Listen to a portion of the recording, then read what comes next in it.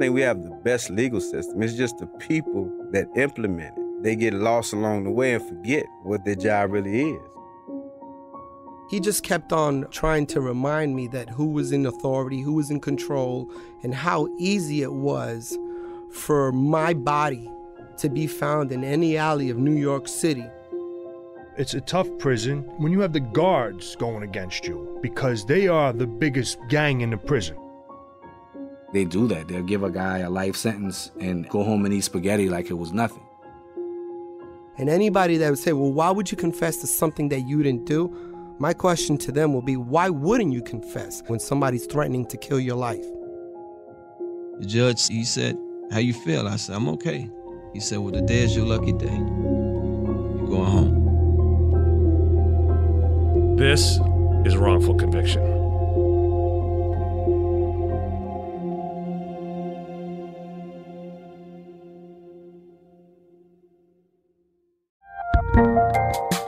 There's a lot happening these days, but I have just the thing to get you up to speed on what matters, without taking too much of your time. The 7 from the Washington Post is a podcast that gives you the 7 most important and interesting stories, and we always try to save room for something fun. You get it all in about 7 minutes or less. I'm Hannah Jewell. I'll get you caught up with the 7 every weekday. So follow the 7 right now. The Kakadu plum is an Australian native superfood containing 100 times more vitamin C than oranges. So why have you never heard of it? PR. No one's drinking a Kakadu smoothie? I'm JB Smooth, and that was a full episode of my new podcast, Straightforward, inspired by guaranteed straightforward pricing from AT&T Fiber. Get what you want without the complicated. AT&T Fiber, live like a gigillionaire. Available wherever you get your podcasts. Limited availability in select areas. Visit AT&T.com/hypergig for details. Trinity School of Natural Health can help you be part of the fast-growing health and wellness industry. With an education that empowers communities, Trinity grads can change lives by applying natural health principles and techniques in holistic practices or stores selling nourishing health products. Offering 19 online programs that fit your busy schedule, you'll get training to help turn your passion into a career. Enroll today at trinityschool.org. That's trinityschool.org. From BBC Radio 4, Britain's biggest paranormal podcast is going on a road trip. I thought in that moment, oh my God, we've summoned something from this board. This is Uncanny USA. He says, somebody's in the house, and I screamed. Listen to Uncanny USA wherever you get your BBC podcasts, if you dare.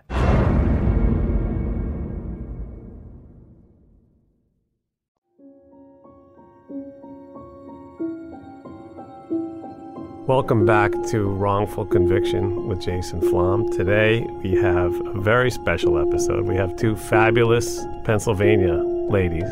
Our very special guest is Crystal Weimer, who is an exoneree from Western Pennsylvania. January 2001, someone killed Curtis Haith outside his Fayette County home. He had been beaten and shot. After being convicted of plotting the murder that spanned 3 towns in Fayette County, Crystal was behind bars for 12 years. At the time, they said her teeth led them to her. A dental impression was taken of her teeth, and they were compared to a picture of a bite mark on the victim's body, which were found to be a match. Actually, that's not true. The scientific expert who testified to all of that in court later said it was junk science, and he was wrong. At today's Post-Conviction Relief Act, Dr. Konstantin Karazoulas testified that a bite mark found on the victim's hand was Weimer's due to a bite mark analysis that he now considers to be junk science. After Dr. Karazoulas testified, and without hearing any further testimony, President Judge John Wagner granted a retrial for Weimer. It was Crystal who started her own path to freedom, acting as her own attorney, filing paperwork. The Pennsylvania Innocence Project and the Jones Day law firm got involved. They found other problems with the police investigation and the prosecution and convinced a judge she is not the killer. Weimer's attorneys believe the real killer has never been caught. Crystal, welcome to the show. Thank you. And with Crystal, is her fabulous lawyer, Neelam Sanghvi, who is the legal director of the Pennsylvania Innocence Project, and really looking forward to hearing from you and learning from you. It's the first time we've had someone from the Pennsylvania Innocence Project on the show, so welcome. Thanks. We're happy to be here. So, Crystal, your story is insane even by our very lofty standards of insanity here at Wrongful Conviction. You had the whole potpourri of causes of wrongful conviction. I mean, your case involved false confession by a co-defendant. It involved police and prosecutorial misconduct. It involved bite mark evidence, which we know is, to put it politely, horseshit, right? And there's more. It's a fascinating study, a terrifying study, into just how many things can go wrong. So let's go back to 2001, even before. You grew up in Pennsylvania? Yes. And what was that like? We always like to spend a few minutes talking about what life was like before this catastrophe happened. It was good. I used to work at a plant in New Stanton, assembling TVs and radios and things to that nature. And I was working 3 on, 3 off, 2 on, 2 off days, 12-hour shifts. I was a single mother raising my children by myself. What are their names? My oldest is Rose. She was 10. Miranda was 7. And the baby was Bridget, and she was 4. The highlight of my life was them, raising them and making sure they were off to school. And I went to work and was living life on an everyday basis. Not an easy life by any stretch, right? Working a difficult job, but a good job, and still raising 3 kids. I mean, I have so much respect for single moms everywhere. I see the amount of work that goes into raising children. It's incredible. So the idea that you were able to hold it together, while working is really, my hat's off to you. So how could this have possibly happened? How could you, sort of, I guess you could call it typical American, right? Working, raising children, living sort of a regular type of place, right? How could you become ensnared in this craziest possible situation? I don't even have the answers. I don't know how to even say how it all began or... Let me give some details to the audience, and then, Neelam, if you could jump in anytime you want. So this was a case where a guy named Curtis Haith was murdered outside his apartment building around 4 a.m. on January 27th of 2001. And I guess the only reason that any attention was paid to you in the first place was because that night you had been at a party with him, right? With a lot of other people, I guess. Yes. Attending a party with somebody and murdering them were very different, legally speaking.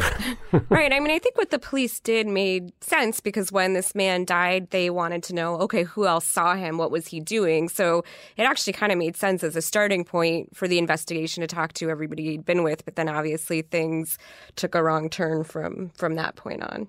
Right. So, Crystal, you and a friend had given him a ride home from the party around 10 o'clock, right? Yeah, it was me and my cousin, Doug, yes. But then you went back to the party. I went back to Uniontown, where I was. Right, and he was murdered 6 hours later or so, at 4 o'clock in the morning, right? Yes. And by that time, I'm assuming you were home asleep with your kids. Right. So how did this start to go wrong? Because it took a long time. I mean, this was a cold case, right? Right. They investigated for about a year after Mr. Haith's murder and really didn't have any leads. They questioned Crystal and a lot of other people, but didn't really have any leads. And then about a year into it, they brought in a Pennsylvania state trooper from the cold case squad to try to investigate more because this is a relatively small town and an unsolved homicide is kind of big news. So they brought in the cold case squad, and it's at that point that they started looking into the potential bite mark evidence that really became a linchpin of the case against Crystal as things went forward. So the victim had been bitten. Well, supposedly, based on what we know now, we're not even sure whether it was a human bite mark. There was a oval-shaped bruise on the victim's hand that was not identified as a bite mark during the autopsy. But when this person from the cold case squad came in and was looking at the autopsy photographs, she saw it and said, well, I think this is a bite mark, even though she was not a dentist or an odontologist by training, and then started looking at it from that angle. So the trained mortician or coroner... Right, the forensic pathologist, right, that did the autopsy. Wasn't able to see a bite mark and clearly was looking for any signs that they could find because it was a murder. right? Right. And we looked into this when we were investigating the case. What do you look for in an autopsy? And if you're a forensic pathologist, bite marks are one of the things, even at that time, that you were supposed to look for and account for and preserve in a certain way if you saw it. And the pathologist did none of those things. Right. So what I'm trying to wrap myself around here is, and this is just the first of so many, I mean, wacky is a weird way to put it, but so many wacky things about this case. What I'm trying to wrap myself around is the idea that you have a trained pathologist, forensic pathologist, who is examining the body and looking with a fine-tooth comb or microscope, whatever you want to call it, for any signs of foul play, but yet does not see or report anything to do with any bite marks. But yet a state trooper, right, who has no training in this area, right, a layperson, is going to look at a photograph, one-dimensional, a year later and go, I got this.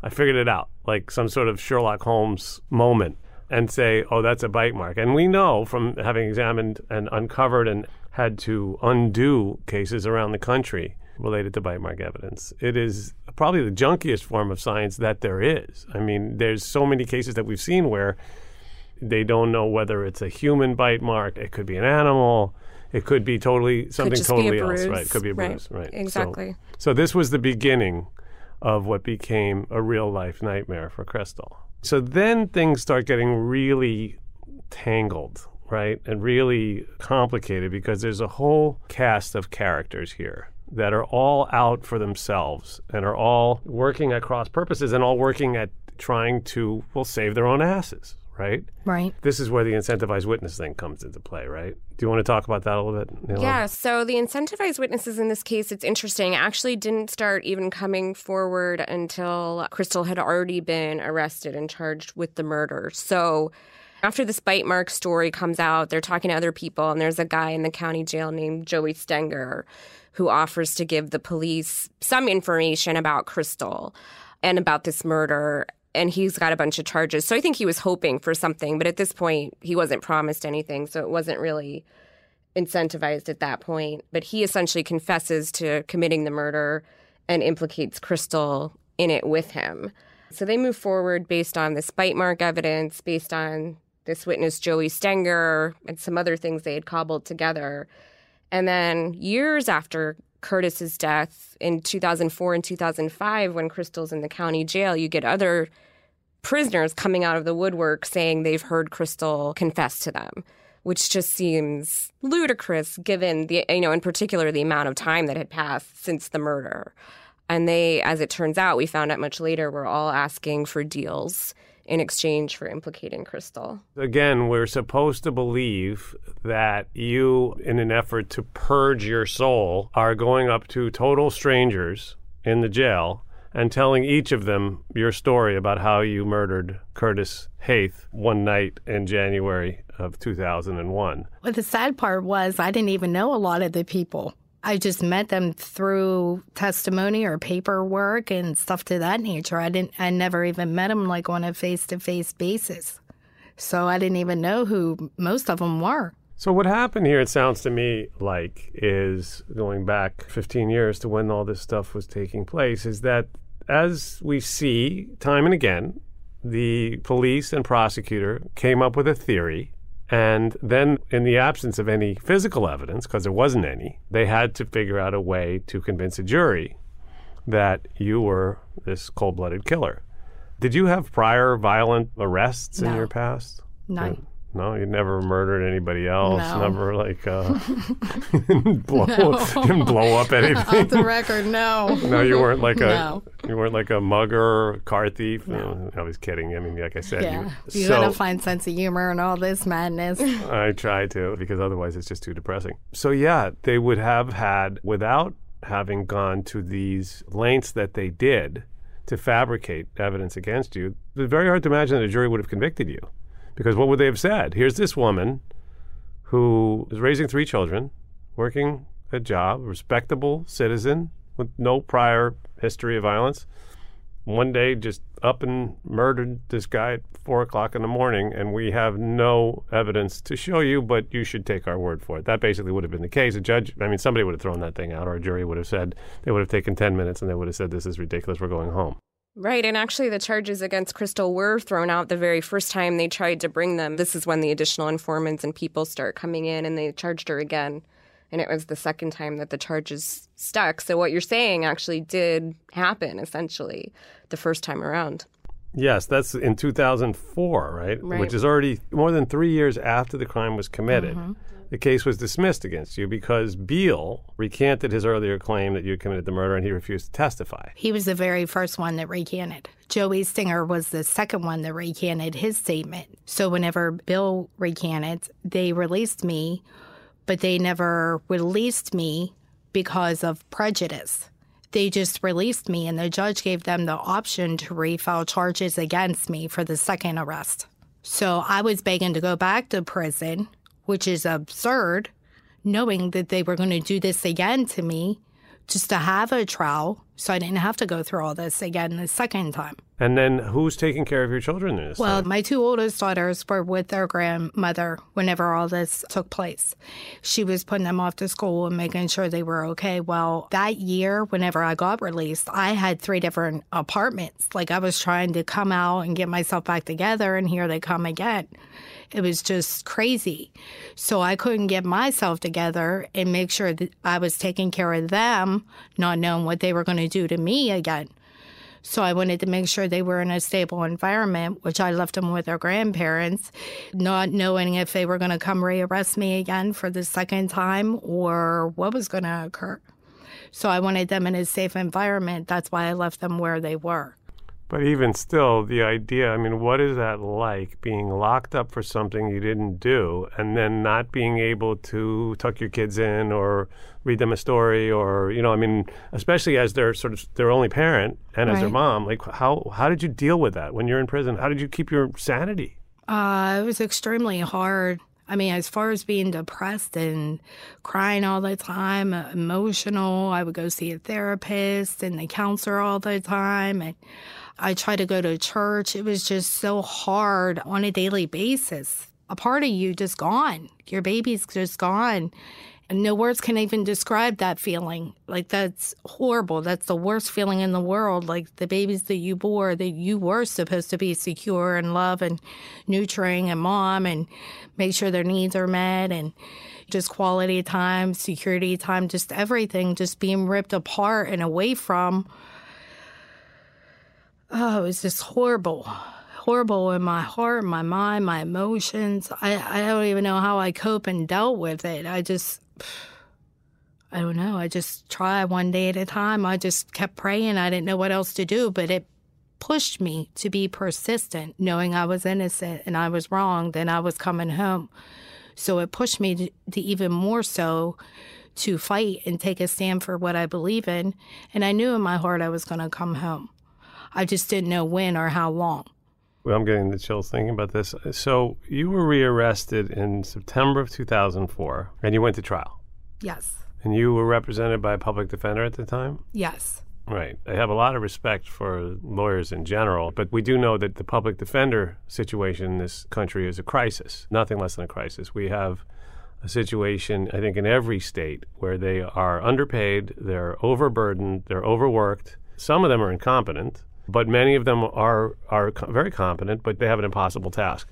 So if you're in this situation and don't have money to defend yourself, and sometimes even if you do, you have really a snowball's chance in hell of getting justice. And you now go to trial. It must have seemed like a circus. It was a circus. I was just in awe with all these people coming on and stand and testifying. And I was just like, what? Where did this come from? I'm shaking my head and looking like, wow. And, you know, not only were they coming in and saying a bunch of stuff that wasn't true, but they were also changing their lies. There were different lies on different days, right? From the same person. The Stinger guy changed his story again and again.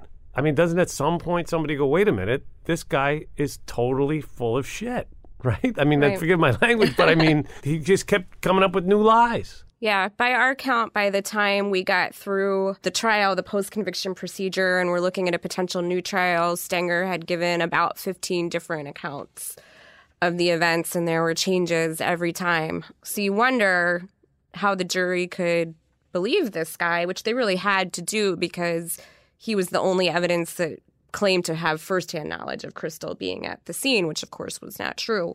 But the jury really had to believe him, and they did, which I think just shows you that if it's the prosecution putting up the witness, sometimes that's really all you need, and it doesn't matter that much what they say. He admitted that he was coached by the police, right? Which is, again, it's a factor I think most people sit there and go, well, that can't happen. That's not allowed. And he admitted that the police told him what to say. Yeah, when he recanted, he said that they fed him the information, basically. Right, and that's done in ways both subtle and not so subtle, right? You know, the fact is we see in so many of these wrongful convictions, police that feed information either, like I said, sort of artfully, right, in a suggestive, in a roundabout way. In this case, it was much more blatant, right? They just told him what they wanted him to say. But juries, I mean, sometimes they don't hear that. Sometimes they don't know. So it's not videotaped. It should be videotaped. It should always be videotaped. That's one of the things we are working so hard on at Innocence Projects around the country, and especially the one in New York, is the mandatory videotaping of interrogation. Strangely enough, New York State doesn't have it. Yeah, in Pennsylvania, we don't have it. A couple of counties have started doing it just within the last year or so. In this case, it's interesting. One of Joey's statements to police was videotaped, but they didn't start the tape until after they'd already been talking to him for a few hours. So by the time he's on the tape, there's a relatively, for lack of a better word, canned story coming from him. So we didn't get to see what went into it, which really you want to see the whole thing, obviously, to see how it unfolded. Okay, so let me get on my soapbox here for a second. So, Crystal, one of the reasons that I'm so happy you're here is because you literally represent everybody in America. I mean, I think it's fair to say that if this could happen to you, it could happen to anyone because you just don't fit the profile of somebody who would get picked up. You know, and I think there are some people who say, well, they must have been involved with something else, and people have these different attitudes about exonerees. We know that half of our exonerees had no prior record before they were wrongfully arrested and convicted. But the fact is that everyone should be concerned and everyone should be angry, as I am now, at the idea that we don't have mandatory videotaping of interrogations. It is preposterous. What could possibly be the reason why we wouldn't want to be able to see what goes on inside that interrogation room and know that the person is actually the right person, right? None of us want murderers walking the streets. But the idea that we forget as a society, upon basically arrest and certainly upon incarceration, we forget that you are one of us, right? You're an American, you're a person, you're a human, you're a woman. All that's gone out the window. You're just somebody to be chewed up and spit out by the system once you're in it. And I don't get that. I'm not okay with it. And I'm going to continue to do everything I can to fix it. Okay, so I'm going to get off my soapbox now. So anyway,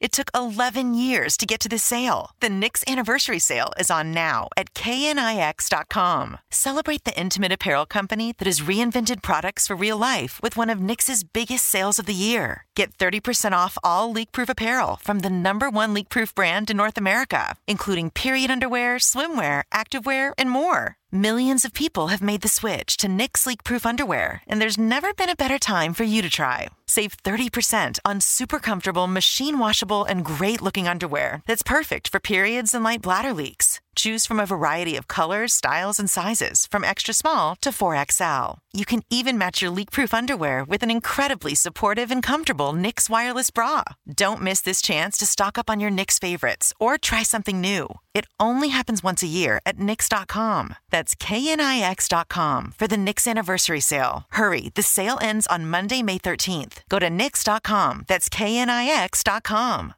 Hey, this is Christina Quinn. I'm the host of Try This, the Washington Post's new series of audio courses. The idea behind Try This is to become better functioning humans without having to comb the internet for countless hours. In our first course, we learned how to sleep better. Now, we're going to learn how to make our friendships stronger. I'll offer expert tips that are doable, and I'll keep it short. So let's do this. Class is in session. Find Try This from the Washington Post wherever you listen. Today I'm going to give you some straightforward advice on how to deal with naughty kids. How about instead of timeouts, time ins? Time for you to start paying some bills. I'm JB Smoove, and that was a full episode of my new podcast, Straightforward, inspired by guaranteed straightforward pricing from AT&T Fiber. Get what you want without the complicated. AT&T Fiber, live like a gigillionaire. Available wherever you get your podcast. Limited availability in select areas. Visit AT&T.com/hypergig for details. Trinity School of Natural Health can help you be part of the fast-growing health and wellness industry. With an education that empowers communities, Trinity grads can change lives by applying natural health principles and techniques in holistic practices or stores selling nourishing health products. Offering 19 online programs that fit your busy schedule, you'll get training to help turn your passion into a career. Enroll today at trinityschool.org. That's trinityschool.org.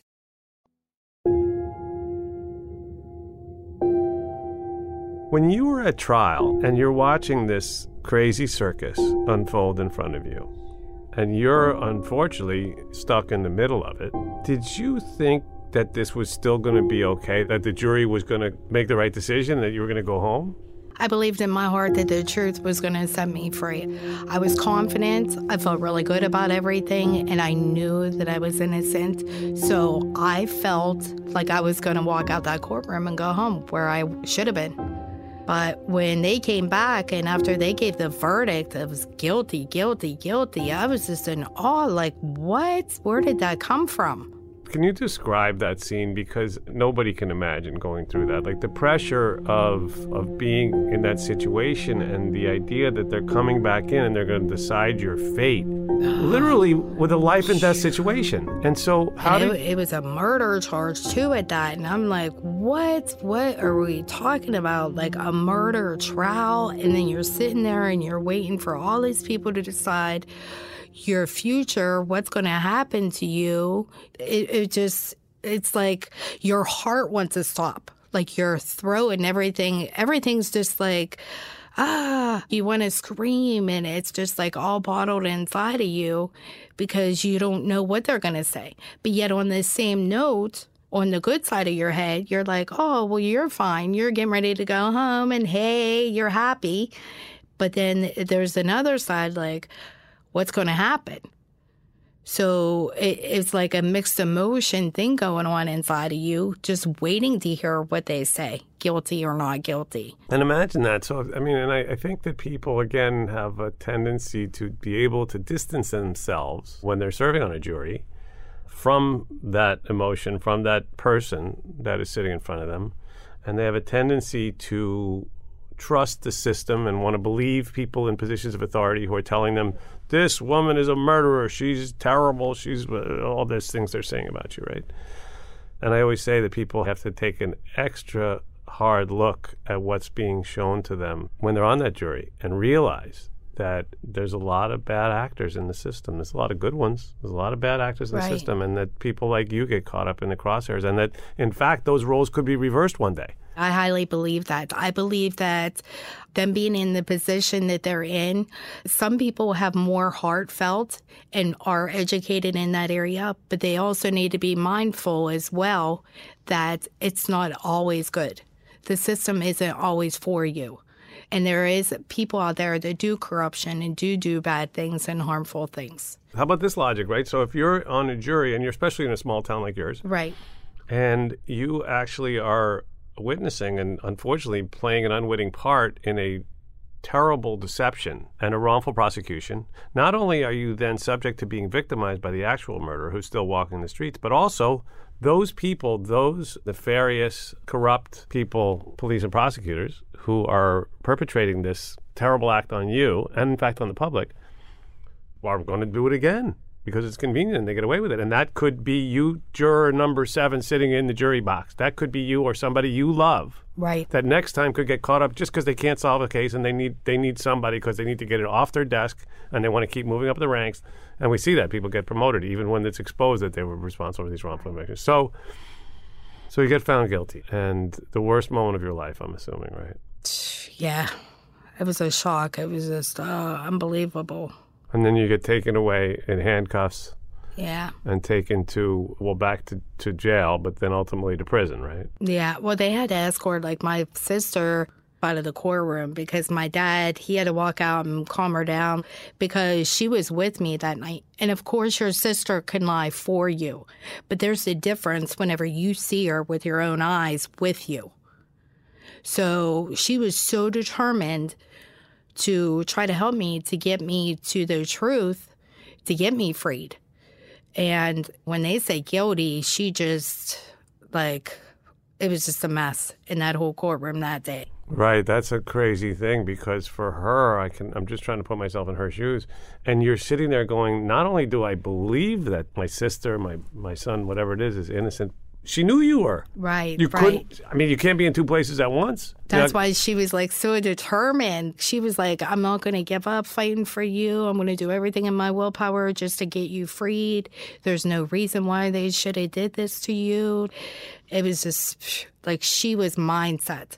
And of course, like, yeah, your family might tell a little fib or a little story here or there. But whenever you know without a shadow of doubt with your own personal eyes, and it's a total different story. What can you tell us about the experience that you had in prison? Was every day the same? Were there any bright spots? Was there somebody that inspired you? Just give us a sense of what that was like.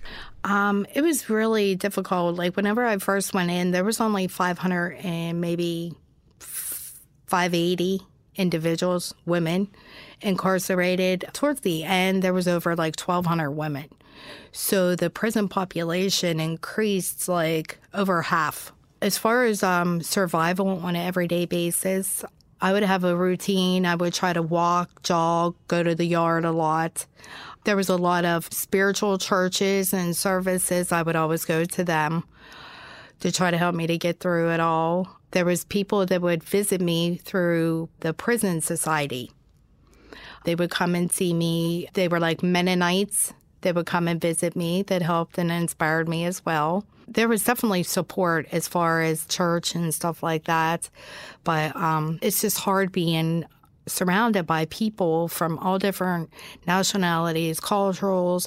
You just don't know these people. They're just strangers, and you're just thrown in this cell with these different people.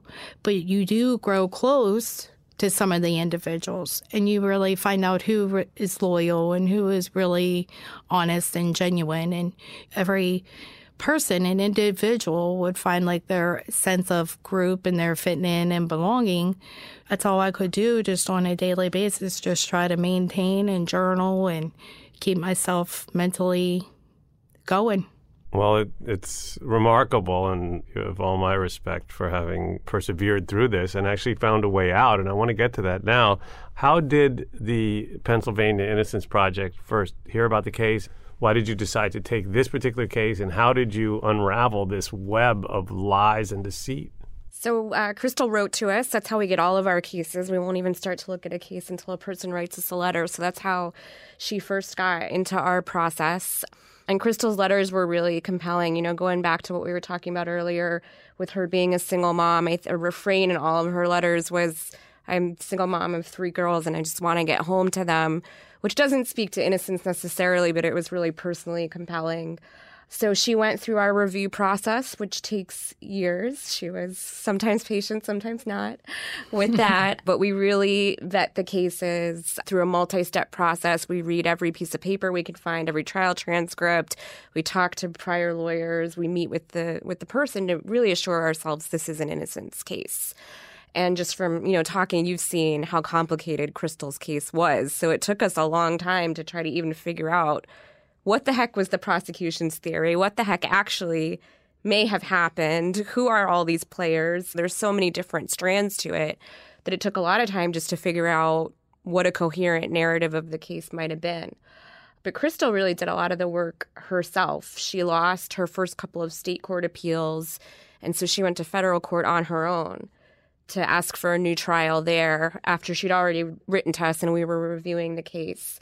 And the federal judge appointed a lawyer for her from the federal defender's office in Western Pennsylvania.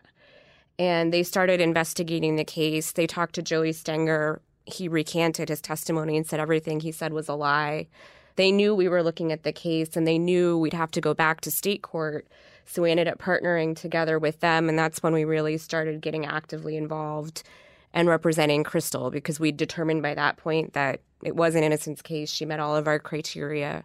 So we started working together with the federal lawyers and developed more about what was wrong with Stenger's testimony.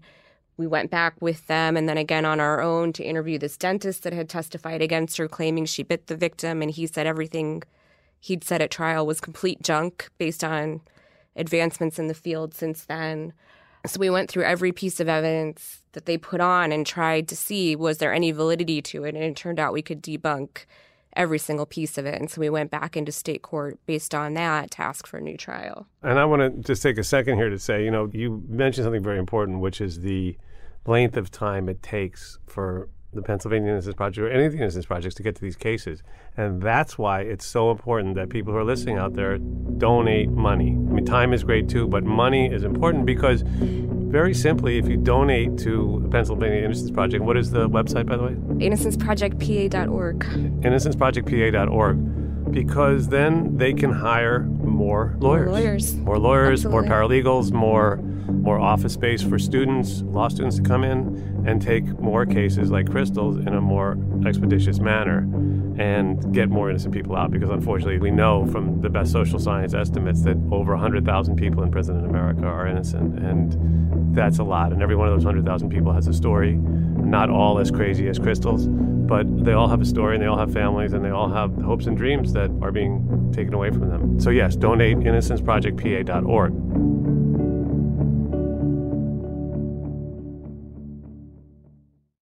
It took 11 years to get to this sale. The Knix Anniversary Sale is on now at KNIX.com. Celebrate the intimate apparel company that has reinvented products for real life with one of Knix's biggest sales of the year. Get 30% off all leak-proof apparel from the #1 leak-proof brand in North America, including period underwear, swimwear, activewear, and more. Millions of people have made the switch to Knix leak-proof underwear, and there's never been a better time for you to try. Save 30% on super comfortable, machine-washable, and great-looking underwear that's perfect for periods and light bladder leaks. Choose from a variety of colors, styles, and sizes, from extra small to 4XL. You can even match your leak-proof underwear with an incredibly supportive and comfortable Knix wireless bra.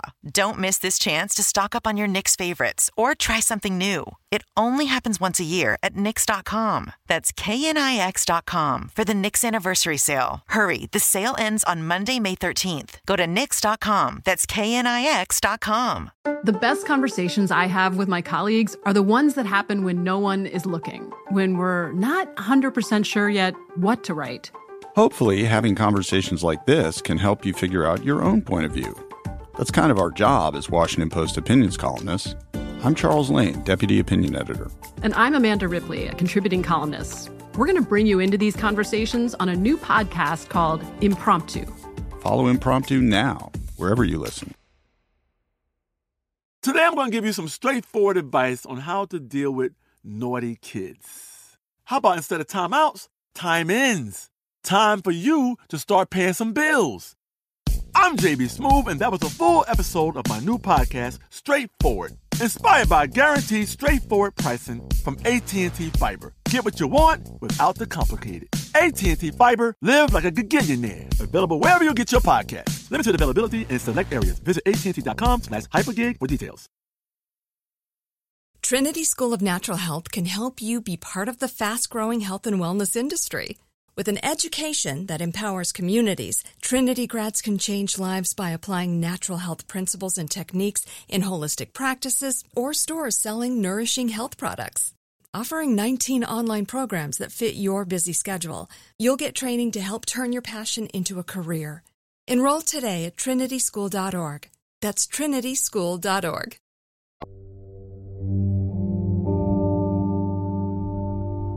So now things have gone full circle. You went from hitting the jackpot of all the causes of wrongful conviction, not all of them, but so many of the causes of wrongful conviction. You went from that to having this wonderful team of lawyers representing you and to having them not just debunk one theory of the prosecution, but all of them, right? I mean, that's pretty unusual too. I mean, to be able to come back into court and go, not only Was this piece of evidence wrong? It's all wrong, and we can prove it. And I see you starting to break out in a big warm smile there thinking about it, because I mean, how incredible is that? The victory, Right, after fighting all them years and being persistent and just getting turned down, state superior, state supreme, and just all these different no's, and just fighting and just keep going. So you go back to court feeling very confident, I guess, right?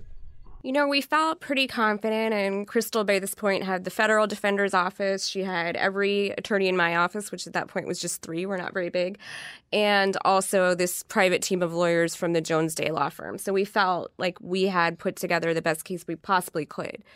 So we felt confident, and we were prepared to put on a 3 or 4 day hearing with multiple pieces of evidence, witnesses. But in Pennsylvania, we have one of the most restrictive post-conviction laws in the country. Though we had put together, we thought, the strongest case we could, we were nervous because in Pennsylvania, the judge can't even listen to your request for new trial, can't even hear those witnesses if he determines that you didn't file your petition on time. So the DAs always argue, like, well, this is great, you have all this new evidence, you should have found it sooner, you're too late. Doesn't matter what the evidence is. And we were really worried about that aspect, whether we could even get over that initial hurdle and have the judge listen to what we had to say. So we were confident on the one hand, but we also knew the legal landscape that we were facing was incredibly tough. And how do you feel about that, by the way? Neither one of you can answer this. The idea that I guess it's called a sunset clause, right? The idea that the courts can say, well, sorry, or not even sorry, but you know what? You may be innocent, but we don't care, because you didn't get the information to us on time. I mean, it's like the Twilight Zone, right? I mean, how can that be? Personally, I think sometimes the system just wants to wrap cases up. They don't care if it's right, if it's wrong, if it's indifferent, if it's personal, if it's biased. Not always, but a lot of times when they get in this little hump and they have no other way out, they have no other choice.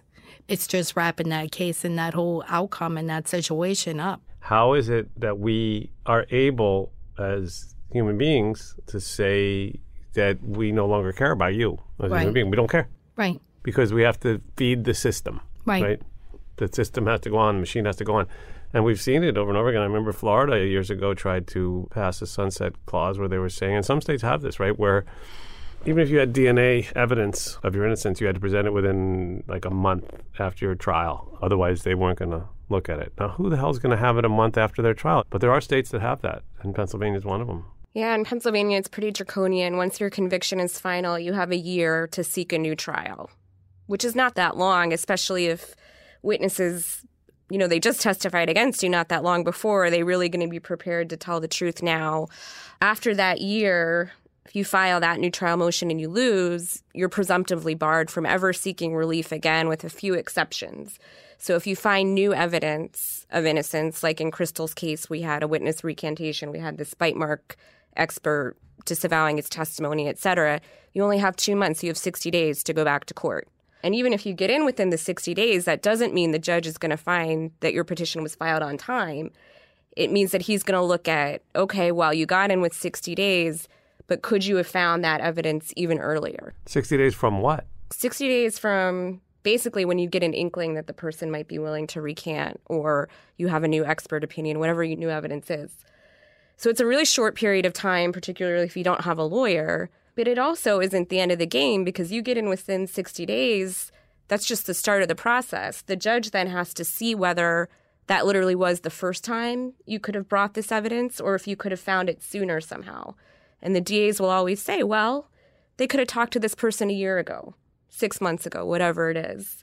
In my job, this is what makes me bang my head against the desk the most. Are you talking about the PCRAs? The PCRAs. Yeah, okay. And it's what we call a jurisdictional requirement. So if you don't meet these things, the judge, even if he or she wanted to, has no authority to hear the actual evidence. It's so maddening. It just doesn't make any sense whatsoever. So then the day comes.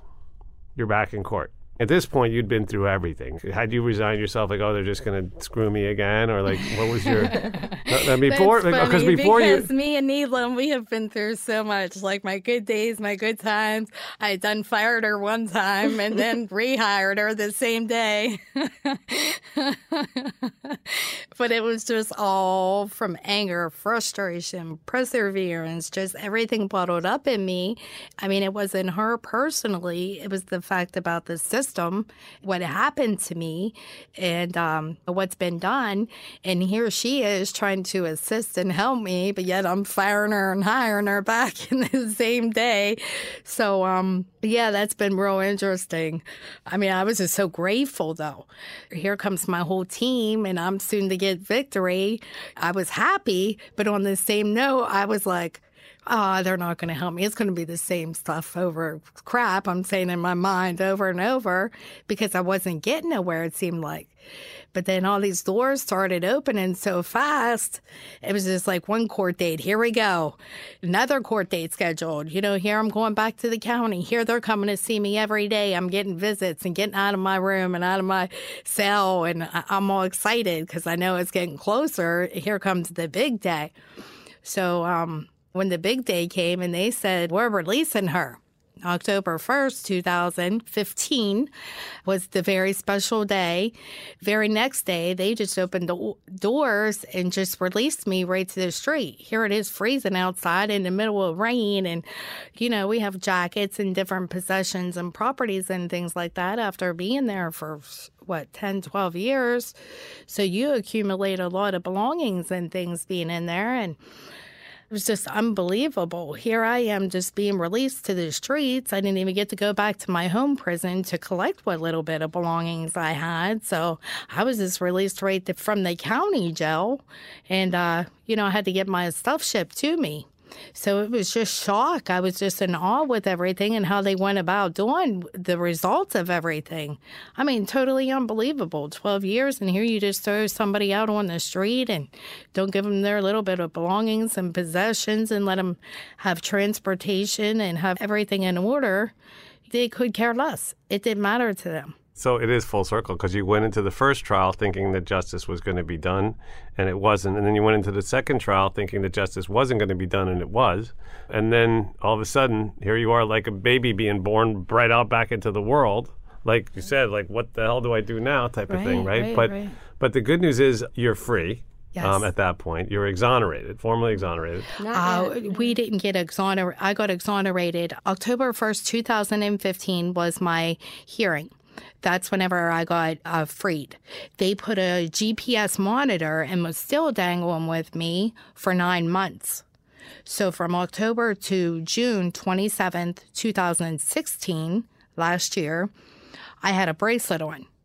That was my fully exoneration day whenever they took that bracelet off and released me from that point. Yeah, so in Pennsylvania, when somebody's innocent, you can't, some states you can ask for like a certificate of innocence and that leads to an exoneration. All we can get is a new trial. So in October of 2015, we were lucky enough to be able to get Crystal the new trial, but all that meant was that the DA could appeal if they wanted to. They could retry her if they wanted to. Luckily, they didn't appeal, but they did say they were going to proceed to trial. So she was out on bail as if she'd never been convicted, and it was back as if she'd been before the first trial, and she was on this electronic monitoring. And the judge set a really aggressive trial schedule. We got a pretrial order saying you're going to trial in December or January. And so we hit the ground running and did pretrial work for Crystal. In the course of that, more information about incentivized witnesses came out that we hadn't been able to get during the post-conviction process. And we filed motions to have all the charges dismissed with prejudice, meaning they could never charge her again. And ultimately, after a bunch of hearings on that, that was finally granted in June of 2016. So it wasn't over with the release. It took another good 9 months of lawyering and of Crystal hanging in there, being on this electronic monitor before she could be truly free. And that's one of the things that drives me crazy, too. What people don't understand is that the original indictment still stands, even though the conviction's been overturned. Basically, what the court's saying is that your trial was wrong, the result was wrong, but the original indictment still stands and they can still try you. We talked about that moment when you were convicted of something you didn't do and the horror and shock of that with your sister and your dad and the whole terrible scene in the courtroom. What was the moment like when you were exonerated? Oh, that was just so wonderful. Oh, man. Happy tears again. I always call them a moment because I always cry, emotional and teary-eyed just thinking of it. It's just like the victory after like persevering and fighting and just everything for so long and so hard and, want to give up hope and, throw the towel in. You just got to keep going. And then it's just like, psh, all that weight is finally off of you. You're just like, oh, wow. You're in awe. It's like an awe moment. I call it an awe moment.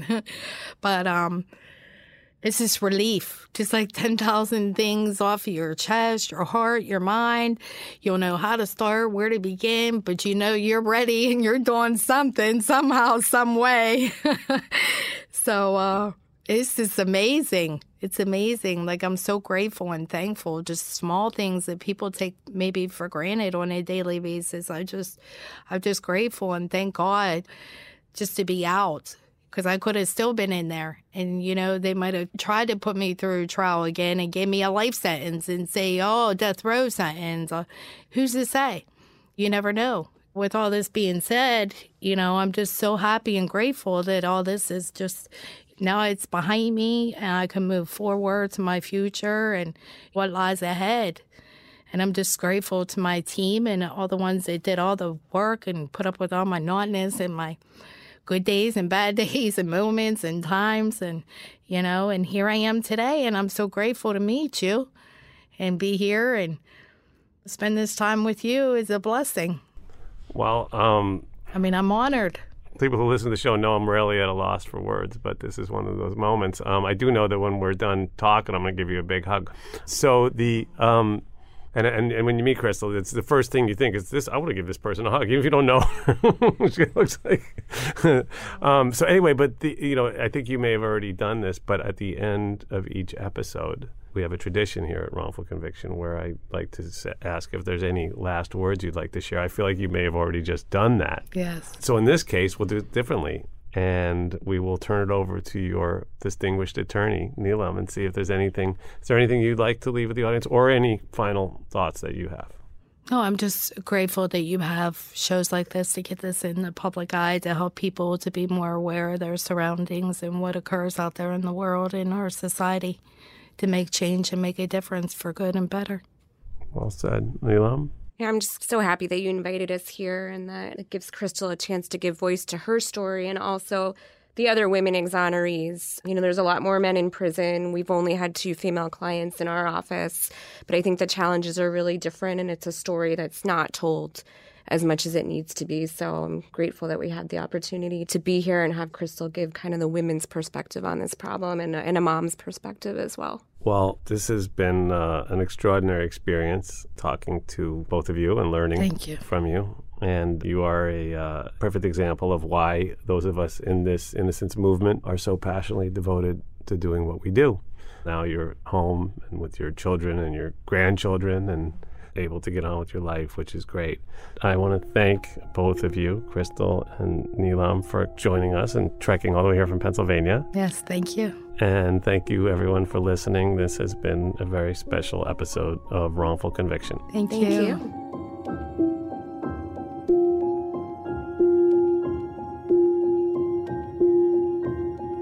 Don't forget to give us a fantastic review wherever you get your podcasts. It really helps. And I'm a proud donor to the Innocence Project, and I really hope you'll join me in supporting this very important cause and helping to prevent future wrongful convictions. Go to innocenceproject.org to learn how to donate and get involved.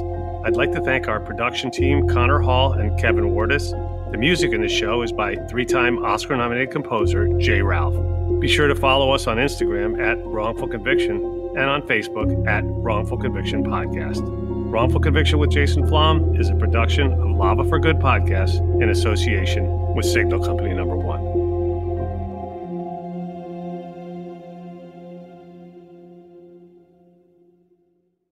Trinity School of Natural Health can help you be part of the fast-growing health and wellness industry. With an education that empowers communities, Trinity grads can change lives by applying natural health principles and techniques in holistic practices or stores selling nourishing health products. Offering 19 online programs that fit your busy schedule, you'll get training to help turn your passion into a career. Enroll today at trinityschool.org. That's trinityschool.org. I'm Katya Adler, host of The Global Story. Over the last 25 years, I've covered conflicts in the Middle East, political and economic crises in Europe, drug cartels in Mexico. Now I'm covering the stories behind the news all over the world in conversation with those who break it.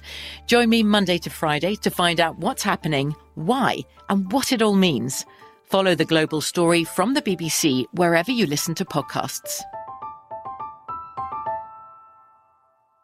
Hello, it is Ryan, and we could all use an extra bright spot in our day, couldn't we? Just to make up for things like sitting in traffic, doing the dishes, counting your steps, you know, all the mundane stuff. That is why I'm such a big fan of Chumba Casino. Chumba Casino has all your favorite social casino-style games that you can play for free anytime, anywhere with daily bonuses. That should brighten your day a little.